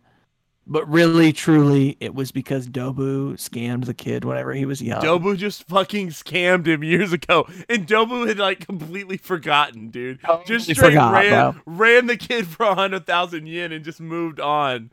That shit had me rolling. I was like, God damn. Dobu's just been a long... It's just crazy because, like, there was one line that Otokawa delivered. He said something like, maybe Dobu's not that bad of a guy. And it sort of like led on to how like Dobu is a product of circumstance. Like he's not that bad of a guy, to be honest. He's got a bit of a twisted sense of justice and kind of takes things into his own hands, but he's a pretty like honest, forthright character. And that's what makes his character a bit tragic in the end. And that like, he's as caught up in the systems that he's getting others caught up in. And I was like, oh damn, like that's like a bit hard to process, because Dobu's character, while Yano is like the exact opposite to me. Nothing seems to imply that he's like caught in this. Yano is just like evil to be evil kind of thing. Like he's just kind of he's got bad intentions, Right. Yano raps whenever he talks. He genuinely is unconcerned with other people and just wants to be rich and do whatever he wants. Yes. Yano seems to have the bad intentions, while Dobu is more just caught up in circumstance. And that was what makes him so interesting, because then you've got the Yakuza boss who is calm, collected. He's good to the people around him. He doesn't mistreat anyone. His one rule is don't kill. And you learn that he's even funneling some of the money that he steals back into reform programs for orphans. And you realize that like when that moment hits, and the whole like the fact that the older Daimon brother was like helped by him and all this stuff, like, and that's why he was helping out. It's like there again, it becomes just like a really, really open tragedy at that point, where like it's shielded by all these beautiful colors and cute animals, but in all reality, like it just pays close attention to the small cracks in our society and the small things that are slowly harming our fellow people. And Otokawa as a character just wants to help those that he's giving a ride to. He wants to give something back. He wants to give some back. But he doesn't know how, because he's socially awkward and anxious, and the only way he's able to deal with his anxiety is imagining everyone around him as fucking animals. But the goodness of a lot of other people help. I mean, Dr. Goriki and Shirakawa, like their goodness helps to both save Otokawa. I mean, literally save Otokawa at the very end. And I mean, their goodness also to help him overcome his mental health, like the issues that plague him mentally. And Dr. Goriki is such a great character. I mean, he's just so thoughtful in his approach, shutting down the office in order to guard Shirakawa at the one point because of the medicine, going through all this trouble to help one patient that he eventually reveals it's because he likes Otokawa. He sees Otokawa as a friend. And that, oh my God, guys, I almost cried when he said that. I was like, Goriki, you motherfucker. Otokawa's your friend. I love the little note that Shirakawa's leg is broken at the end. Oh, yeah. As in, whenever she busted him out of the car, she broke her leg. Yeah. I saw that too. Kenny, we called it, by the way, on like episode 2 or 3. Humans, bro. That at the also, end, he would wake up and essentially they'd all be human beings. So that was pretty crazy. Yep. And the cat in the closet, I think he genuinely thought it was a ghost. Yeah, he thought it was a person. I actually think that I think that I was like right-ish where I said that it was the ghost of the girl, but he did not know why there was a cat that resembled her. Yes. But it was just an actual cat. That's what cat. He thought he was being haunted by a black Yeah. cat, but it was just a literal black cat.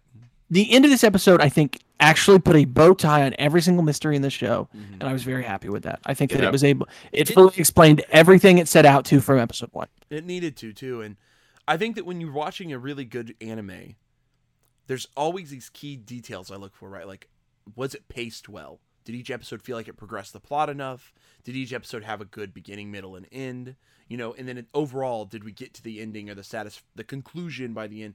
But also, you look at dialogue, you look at characterization, you look at execution of plot points. You look at were the mysteries good in a way that was there build up, but was there too much? Was it too easy to guess? Blah blah blah. Odd Taxi was the best at everything I always look for: dialogue, pacing, presentation. Music. I mean, just it's crazy because you just don't expect that out of a show where you're seeing anthropomorphic animals. Like, you don't, and even when it switches to humans at the final scene, it still has this sort of style that is just very vibrant. Yeah.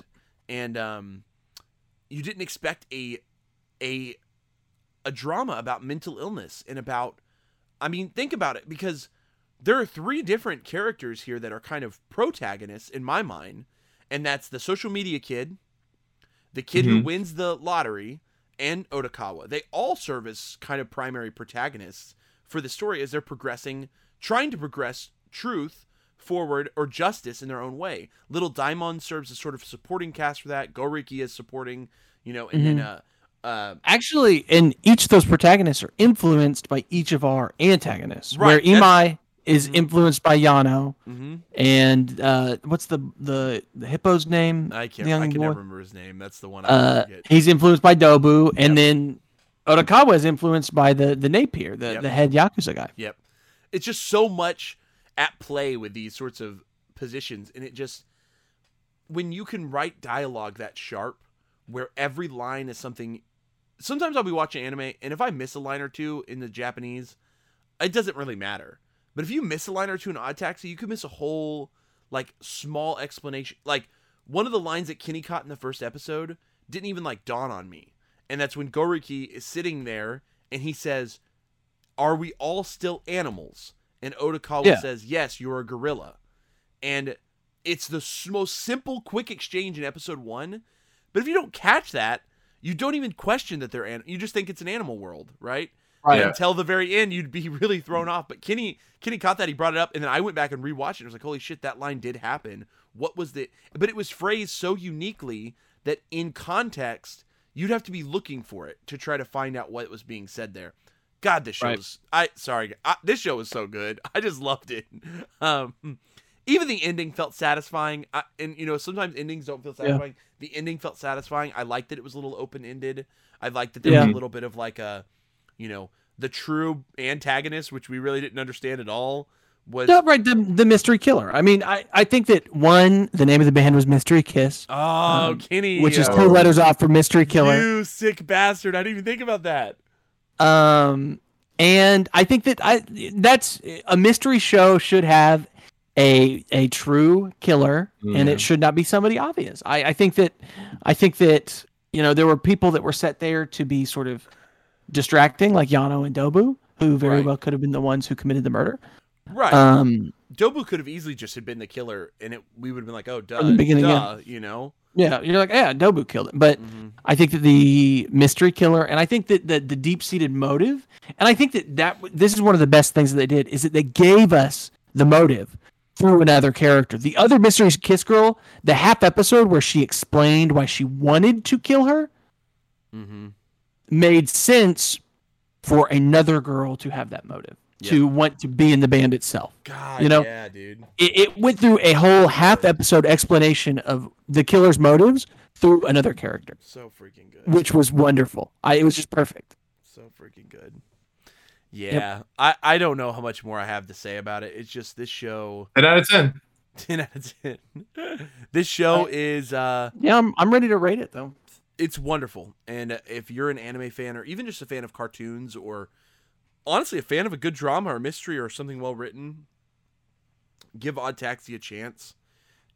it might not be easy for everyone, just because like it's not really like an action show. I don't know how to, like. Right, it's a mystery. It's a mystery show. Yeah, normies might have trouble with it, is all I'm saying. Yeah. But don't let it deter you. Give it a shot. Give it a couple episodes, and really dig into it and try to focus on the dialogue, because that's really what makes the show so strong, is the characters and the dialogue that are backing it. So it's it's hard to talk about the art or the animation of the show because it was simple on purpose, but it looked good. It never didn't look good, if that makes any sense. Yeah. Like, it always looked clean.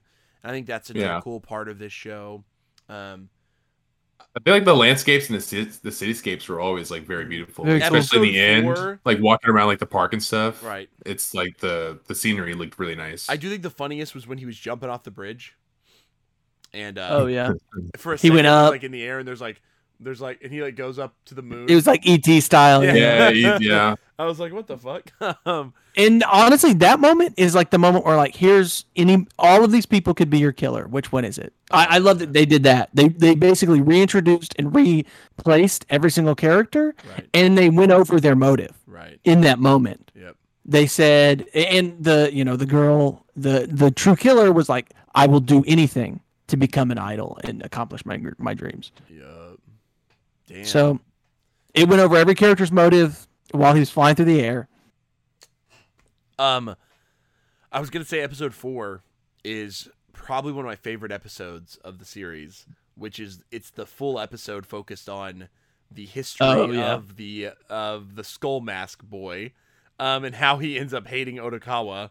And I just think as like a standalone episode, that episode is just it's just so good, dude. It's just crazy. It's crazy. It could almost be presented as like a short film, and it would almost be awesome to just watch like that episode alone, just because like it has its own beginning, middle, end, Yeah, absolutely. And I just loved it so much because it's so modern, right? Like the fact that he's addicted to like a phone game and like the outcome of it to the point where he's like willing to kill someone because they stole that from him. Like that shit just blows my mind, dude. So cool. Yeah, let's rate it. Okay. 3, 2, 1. 11. Kenny said 11. I'm going 11 out of 10. Boys, this show is in my top 10 anime of all time. Yeah, it's good. It's good. I'm saying it. I'm saying this is now, I think, the 4th show I've said in my top 10 list. Odd Taxi is one of my top 10 favorite anime of all time. Oh my god. Period. Oh my god. For those of you that are listening, if you ever want to look at our ratings, because you're just curious, we do have an official My Anime List account where we are submitting our rankings on. Do we have that? Maybe David? we're gonna have a maybe we're gonna have a special episode coming up soon where we, put in some data. Put some data in. Oh, I've already done all that. David, you've been making a one for us or one for you?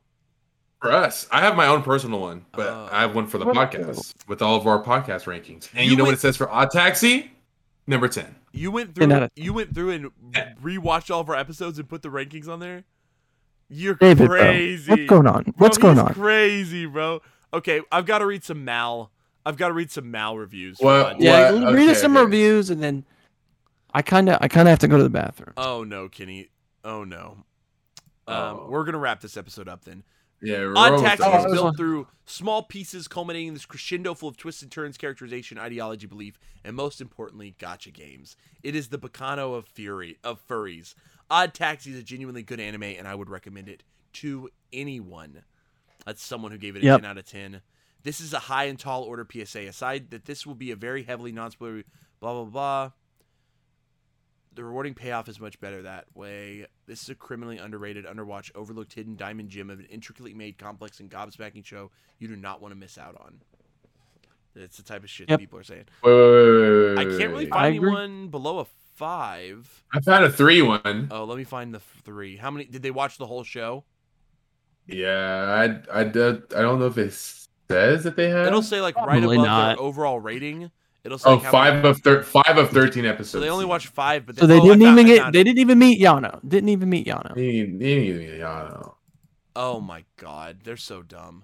They said What the does it story say? becomes a mess of weird plot points that are really poorly executed. That is why I created my own plot for it to make it entertaining to watch. Also, for some reason, there are normal animals and humans like animals. IDKY. Oh, they missed the fucking point, dude. They missed it. Yeah. Oh, we're going to ignore that one. Yeah. He said in his plot, this is Dante's Inferno. The walrus is Satan and has trapped the other characters to suffer for eternity, and this is just the pocket dimension of the walrus. Oh my god. He said some of the worst written characters I've ever seen in anime. They have no personality outside of bullet points like I want to be E-Celeb or I hate taxi drivers. I want to kill taxi driver. It's all just empty characters, no redeeming qualities. Each of the characters are were they paying attention? Dude, were they watching the show? Has no idea what he's talking about. That's each amazing. of the characters are so great. What the heck? That's such a beautifully out of touch review. I love his avatar is a blue hat, and on the blue hat it just says, "Please be patient. I have autism." That's the avatar of the person who wrote this. And he gave, and just like every other scrub, he gave a 10 out of 10 to "Don't Toy with Me, Miss Nagatoro." Okay, so well, guys, the last thing with Odd Taxi, we have to give our what am I trying to say? We have to give congratulations to Kazuya Konomoto, the writer of this show. Just want to give him some recognition. He wrote this show beautifully. So and the voice actor for Yano. Oh yeah. Meteor, Meteor, the rapper. Meteor, the rapper. Otakawa's voice actor knocked it out, y'all. He did. I think so one of the best. I mean, all the voice acting. Otakawa's in the final episode? His flashback is one of the most touching things I've ever watched. Like, yes, I wasn't ready for it to be what it was. Okay, Kenny has to go to the bathroom. Let's wrap this episode up. We have reviewed Odd Taxi. We have caught up on our seasonal shows. That is what's up. That is what you were waiting for. I hope you guys enjoyed today's episode where we go over all of our new seasonal stuff and go over all of our news. What, David? We should talk about the 13 episodes of anime that we're going to be talking about. I'm going to very quickly read to you all. So here's the deal. Summer is starting. It is the summer anime season. Kenny is going to use the bathroom in his pants if I don't hurry. He's going to shit his pants. The summer anime season is upon us, and we have already selected, as of now, this may change slightly after this episode because some of these might get delayed too much, or some of these might end up not going to a streaming service. But as of right now, the 13 shows that we will be watching here on the Uncensored Anime Podcast, this is the first time we're announcing this anywhere. So if you're listening, you made it this far, you're going to know our 13 shows. We're also going to be putting it over our Instagram. We always put it on our Instagram at the Uncensored Anime Podcast on Instagram. We'll post what shows we're watching as well. But if you want to watch along with us this season, the 13 shows we are going to be watching are Girlfriend, available on Crunchyroll starting July 3rd. Remain, available on Funimation July 4th. Sunny Boy, available on Funimation July 16th, but the first episode's actually already out, I believe. Kageki Shoujo, which is to be announced which streaming service it will be on July 4th. Cheat Pharmacist Slow Life, making a drugstore in another world, also to be announced July 7th. Idaten Deities and the Peaceful Generation, Crunchyroll on July 23rd. We may cut that one just because of how late the show is airing. We will see. The Case Study of Vanitas on Funimation on July 3rd. How a Realist Hero Rebuilt the Kingdom on Funimation on July 4th. Battle in 5 Seconds After Meeting, not to be announced which streaming service on July 13th. Scarlet Nexus, which will be on Funimation starting on July 1st. Aquatope of White Sand, which will be on Crunchyroll starting on July 9th. Remake of Our Life to be announced streaming service July 3rd. And The Detective is Already Dead to be announced July 4th. That is our 13 new shows. Again, these may shift around. If some of those to be announced don't end up getting streaming sites, we will have to drop them. If some of them, or like if they get picked up by Netflix and they end up in Kenny's favorite place, Netflix jail, we'll have to drop them. Please, God. But we may even have to drop things like Eat.din and Battle in 5 Seconds just because they air so late in July compared to the rest of the shows. So we may replace those a little bit. We'll make sure that our final list is up on Instagram at least a couple days before the episode airs where we review the shows so that you can watch them ahead of time and be prepared to watch that episode. So summer 2021 season is upon us. It is probably the worst season I've ever. I'm not excited really for this season, so we shall see. Right, boys? just a little quick thing. The voice actor for Otokawa also versus Taichi Yagami. He voices Tanjiro from Demon Slayer, and he voices Ken Kaneki. What? In Tokyo Ghoul. The Japanese voice actor plays Tanjiro? Yep. Tanjiro, Ken Kaneki, and Taichi Yagami. That's some range right there. You're kidding me. That's some range. Yep. Takako Albini as well. He played Jocko on Dragon Ball Super? Yep, bro. That did not sound like Otokawa at all. The fact that it's Tanjiro is blowing my mind. Think about young Otokawa, though. Yeah. Young Otokawa in this episode flashback sort of sounded like Tanjiro. Dang, he was in Burning Kabaddi too this season, Kenny. I love Burning Kabaddi. Okay. Bro. Is he he's the captain? He was a pink-haired guy. I totally missed the name of the character though. I just saw it as I was scrolling through his list. But yes, thank you guys so much for listening. That is the wrap on our spring 2021 anime season. You all know the drill. Make sure that you like, comment, subscribe, do all that stuff because it helps support the podcast. This will also be available over on Apple Podcasts, on Spotify, all those beautiful places where you can follow or rate us 5 stars so as to build some awareness about the podcast. So if you're enjoying it, make sure you do all that stuff because it helps us out kind of in an intangible way, right? So thank you guys so much. This has been the Uncensored. Thank you so much. Man, that was a big L. Thank you so much. This has been the Uncensored Anime Podcast, and we are saying peace.